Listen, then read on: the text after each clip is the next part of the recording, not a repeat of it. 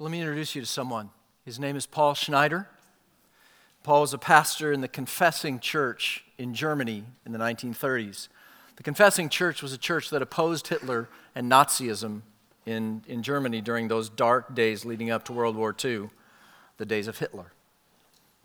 It has been said that Paul Schneider was an obscure village pastor who could have escaped persecution completely had he simply been willing to keep his mouth shut. Paul Schneider was not willing. In 1934, Schneider and his family moved to a small town where, having been demoted for his outspoken faith in Jesus and resistance to Hitler, he became the pastor to two small village congregations. But local Nazi officials summoned Schneider for interrogations 12 times during the winter of 35 and 36. He continued, in spite of that, to speak his mind and follow the dictates of his conscience. Some of his friends pleaded with him to avoid confrontation with the Nazis. But he responded that he didn't seek martyrdom, but that he had to follow his Lord. His primary responsibility, he said, was to prepare his family for eternal life, not to ensure their material well-being. Schneider said, confessing Jesus will carry a price. For his sake, we will come into much distress and danger, much shame and persecution. Happy the man who does not turn aside from these consequences. Soon after this, he was arrested and found himself as inmate number 2491 in the infamous concentration camp at Buchenwald. Lord, have mercy on us as we follow Christ in this way. For Daniel chapter 3 says that King Nebuchadnezzar made an image of gold, whose height was 60 cubits and its breadth 6 cubits. That's 90 feet by 9 feet. He set it up on the plain of Dura in the province of Babylon. And then King Nebuchadnezzar sent to gather the satraps, the prefects, the governors, the counselors, the treasurers, the justices, the magistrates, and all the officials of the provinces to come to the dedication of the image that King Nebuchadnezzar had set up. And then the satraps, the prefects, and the governors, the counselors, the treasurers, the justices, the magistrates, and all the officials of the provinces gathered for the dedication of the image that King Nebuchadnezzar had set up.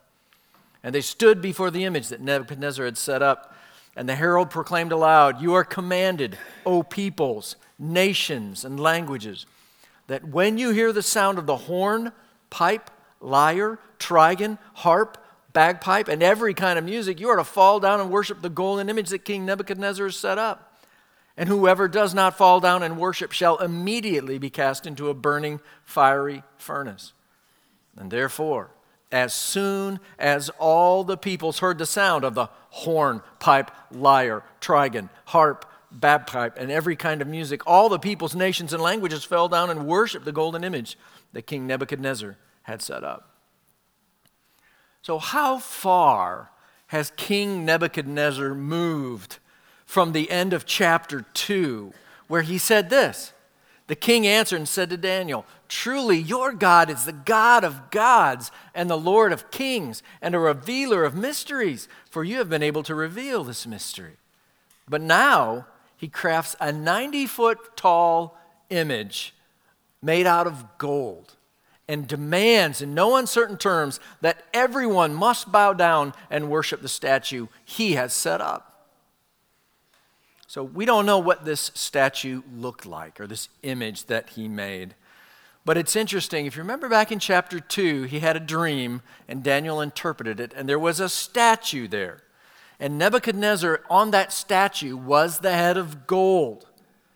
And each time the metals changed on that statue, in chapter 2, a kingdom ended. But now, Nebuchadnezzar's image here in chapter 3, the metals do not change. The whole image is gold, top to bottom. Could he be hoping, even bragging, that his kingdom will have no end? And then, as I read it, you heard it, those odd repetitions of the lists of the leaders that are present, right?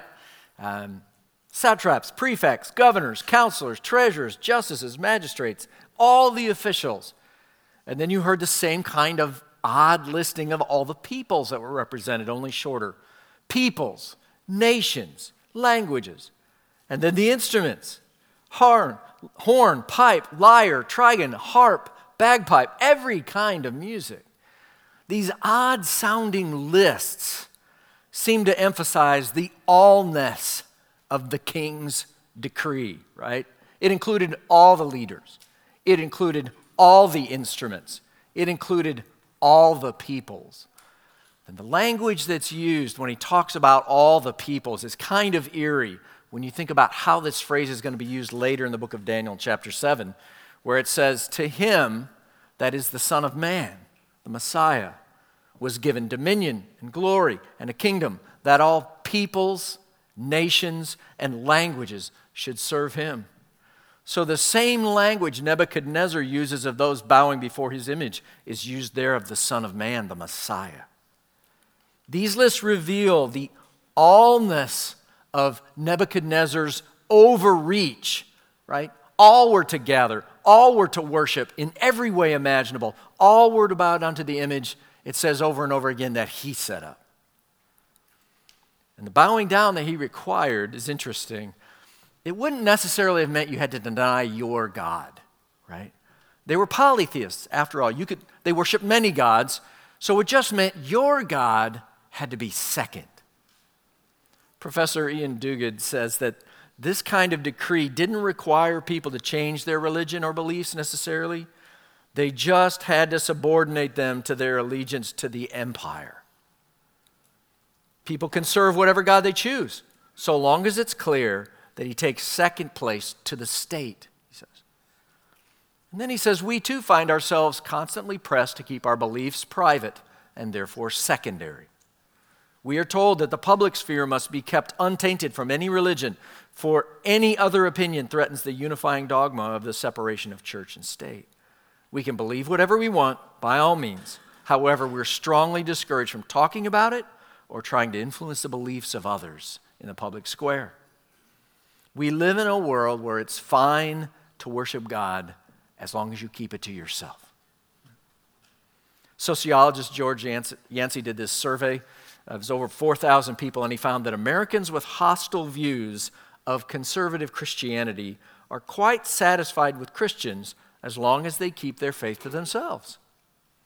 One respondent put it this way: Christian right people can do what they want in their churches and homes, but not in the public arena.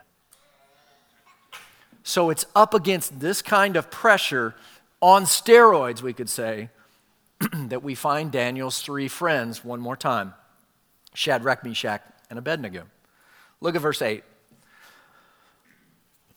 Therefore, at that time, certain Chaldeans came forward and maliciously accused the Jews.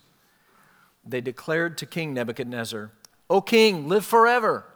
You, O king, have made a decree that every man who hears the sound of the praise band shall fall down and worship the golden image. And whoever does not fall down and worship shall be cast into a burning fiery furnace. There are certain Jews whom you have appointed over the affairs of the province of Babylon, Shadrach, Meshach, and Abednego. These men, O king, pay no attention to you. They do not serve your gods or worship the golden image that you have set up." So their motives are right out there in plain sight, right? These Chaldeans may well be men who were chafing under Shadrach, Meshach, and Abednego's authority. Remember, chapter 2 ended this way. Daniel made a request of the king, and he appointed Shadrach, Meshach, and Abednego over the affairs of the province of Babylon. So they could be jealous, or it simply could be racism, because it says that certain Chaldeans came forward and maliciously accused the Jews. But whatever the fuel for their malice, they pressed the king to get what they want. It's as though they're saying to the king, "These men shame you, O king, and your gods, and your brand new shiny statue." So they're manipulating the king by appealing to his pride, and it works. Look at verse 13. Nebuchadnezzar, in furious rage, commanded that Shadrach, Meshach, and Abednego be brought. And so they brought these men before the king. Nebuchadnezzar answered and said to them, "Is it true, O Shadrach, Meshach, and Abednego, that you do not serve my gods or worship the golden image that I have set up? Now, if you are ready when you hear the sound of the horn, pipe, lyre, trigon, harp, bagpipe, and every kind of music to fall down and worship the image that I have made, well and good. But if you do not worship, you shall immediately be cast into a burning, fiery furnace. And who is the God who will deliver you out of my hands? So there's serious pressure being brought on these three men. Okay?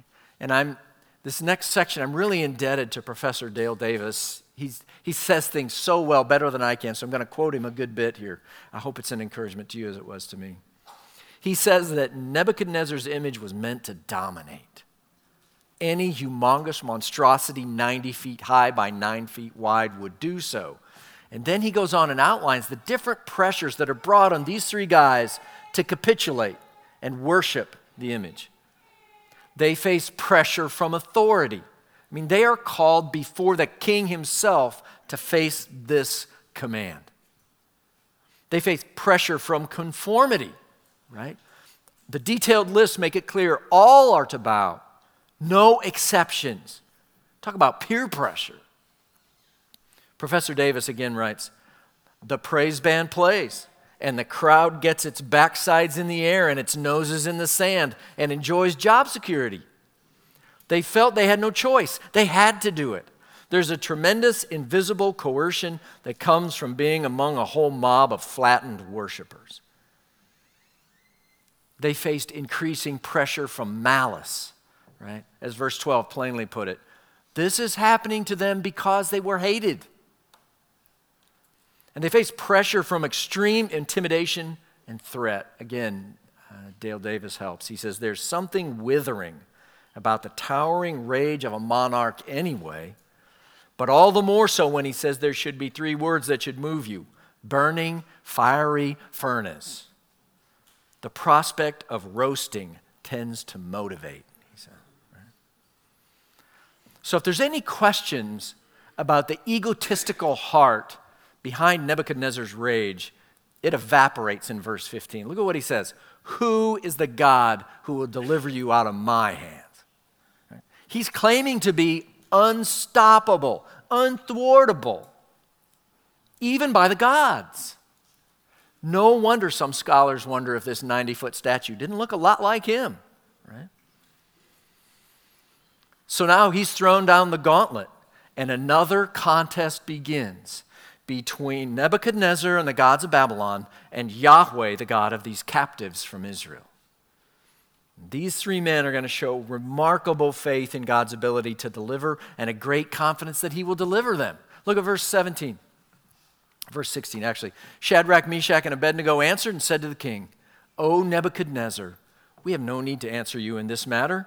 If this be so, our God whom we serve is able to deliver us from the burning fiery furnace, and he will deliver us out of your hand. Okay. But verse 18 goes on, and it says that their faith and their resolve to obey their God is not conditioned on his deliverance. Look at verse 18. But if not, be it known to you, O king, that we will not serve your gods or worship the golden image that you have set up. See, for them, this is a first commandment matter. You remember the first commandment right out of the blocks of the 10 commandments? You shall have no other gods before me, that is, besides me. They and we are fierce monotheists, right? We only worship one God, no others. On this, there is to be no compromise. So just after I became a Christian, back in the dark ages of vinyl, this album came out. It's by a guy named Keith Green. Some of you have heard of him. And the album was called No Compromise. And I still remember the album cover, right, from way back then, of this one guy, one man, standing when all others bowed, just like these three men in our story stood as one and refused to bow. No compromise. For them, obedience was not conditioned on prior deliverance. Dale Davis nails the essence of faith here. He says, these men give us a full, balanced picture of faith. Faith knows the power of God. He's able. Verse 17. It guards the freedom of God. But if not, in verse 18, and it holds the truth of God, we will not serve your gods, in verse 18. See, he says faith's finest hour may be when it can oppose Nebuchadnezzar's 3 words, the burning fiery furnace, with 3 of its own, but if not. He continues, he says, God's tendency is to provide for and cushion us with his grace. And yet it is the case that he does not always grant us a job that is satisfying, nor the spouse that we've long prayed for, nor the children we so ardently desire.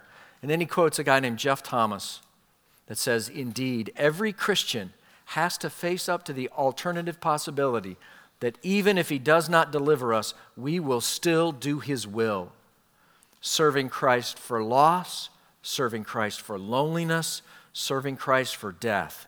We don't have to be rich. We don't have to marry. We don't have to become parents. We don't even have to live, but we must obey.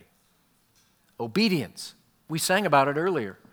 Jesus said it's how we love and worship our God. There is no other path for the disciples of our great God. It's been said that there's a sense in which the real miracle in this story has already happened. Verse 19, Nebuchadnezzar was filled with fury, and the expression of his face was changed against Shadrach, Meshach, and Abednego, and he ordered the furnace heated 7 times more than it was usually heated. This is the 2nd time the king has displayed anger to the point of putting people to death. And he ordered some of the mighty men of his army to bind Shadrach, Meshach, and Abednego and to cast them into the burning fiery furnace. And then these men were bound in their cloaks, their tunics, their hats, and their other garments, and they were thrown into the burning fiery furnace. Because the king's order was so urgent and the furnace overheated, the flame of the fire killed those men who took up Shadrach, Meshach, and Abednego.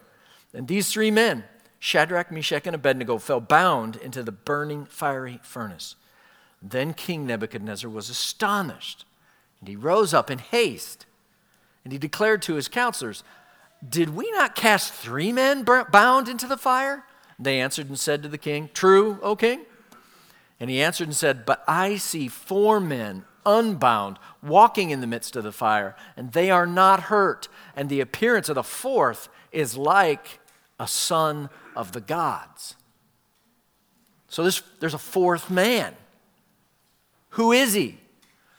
To Nebuchadnezzar's pagan eyes, he says he looks like a son of the gods. Later, he's going to call him an angel.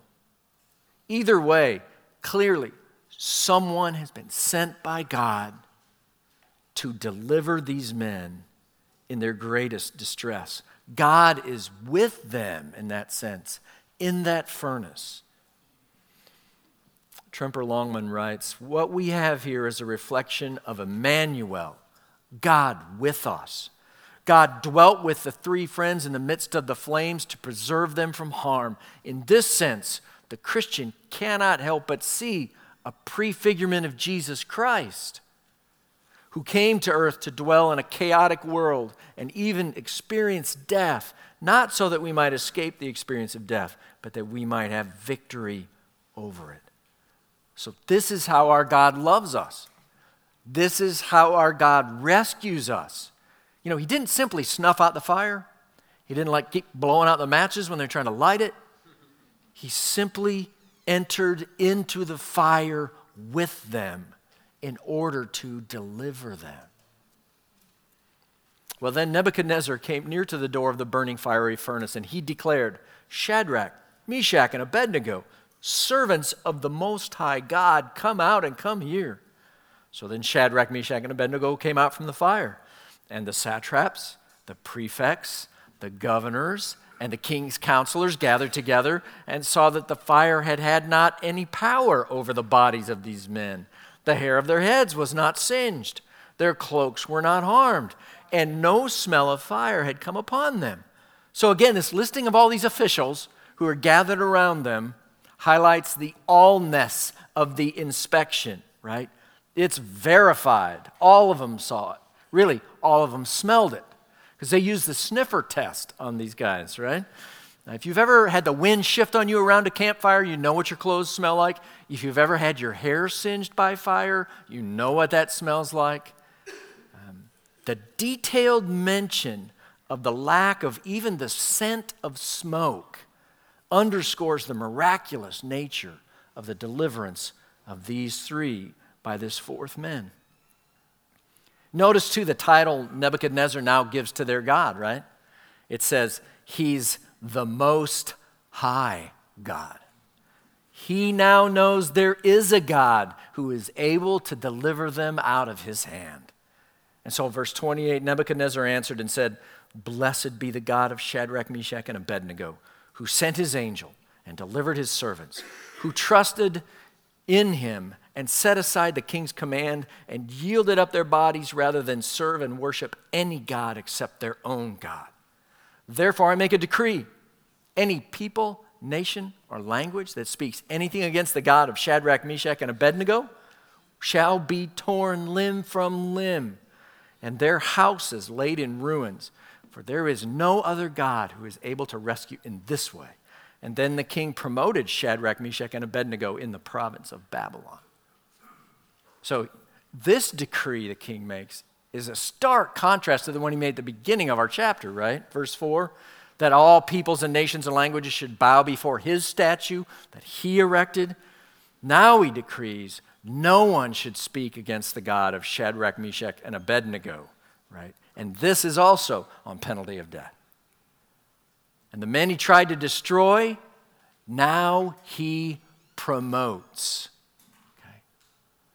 But I want to make sure that you know, as you read the entirety of Scripture, this is not always how the story ends, right? Everybody gets a promotion because they honor Jesus, right? Dale Davis writes that the miracle in Daniel 3 is a token, not a blueprint. That is, it's a sample of the way Christ preserves his people, but not a guarantee of his dramatic deliverance in every case. So think with me again about Pastor Paul Schneider that I talked to you early on. Notice the sweater vest? Just saying. Just saying. So there's an anecdote of him. While he was in Buchenwald, there were tens of thousands of prisoners there, and they were all required to remove their beret and kneel down for the saying of the Nazi anthem. And there was one prisoner who refused. It was Paul. And he was beaten within an inch of his life for that. He was put in solitary confinement. And every morning from solitary confinement across the square, the tens of thousands who had lined up for roll call heard this, and one of the other prisoners preserved his words. He would shout this out of his solitary confinement. Our Lord Jesus Christ came into the world to save us from our sins. If we have faith in him, we are put right with God. We need not fear what man may do to us because we, through Christ, belong to the kingdom of God. Our Lord Jesus Christ, who died for us, has promised that we, by faith in him, may participate in his resurrection. He said, I am the resurrection and the life. He that believes in me shall never die. Accept the Lord Jesus as your Savior, and God will receive you as his child. The guy who swept or mopped the floors in solitary confinement begged Schneider, please stop provoking the SS against you. They will beat you to death if you continue to preaching from your cell window. And on July 18th in 1939, Paul Schneider was murdered by lethal injection in the camp infirmary. He was not delivered in the sense that we would hope, in the sense that we see in Daniel 3. But Dale Davis says, still, Christ's flock are strangely comforted here. Christ did not keep them out of the furnace, but found them in it. He does not always shield you from all distresses and dangers, but it is in the loneliness, in the betrayal, in the loss, that the fourth man comes and walks with you. He has the knack of both exposing you to yet keeping you through waters and rivers and fire, as Isaiah 43 puts it, and operating rooms and funeral parlors and an empty house. The fourth man can always find his people. And so now we come together as his people to his table. And Ian Dugan invites us with these words: Nebuchadnezzar is not the only one who condemns to the fire those who will not bow the knee to him. Our God rightfully demands the wholehearted homage of those whom he has created. Yet in the case of his people, God took all of our fiery judgment curse and laid it on his own Son. He personally paid the price of my hell during those 6 hours on the cross so that I might pass through the threatening fire unburned and emerge safely out on the other side. What is more, his perfect faithfulness is now credited to my account as if it were my own. A faithfulness that far exceeds that of Shadrach, Meshach, and Abednego is now mine as a free gift. I am welcomed into God's presence for Christ's sake.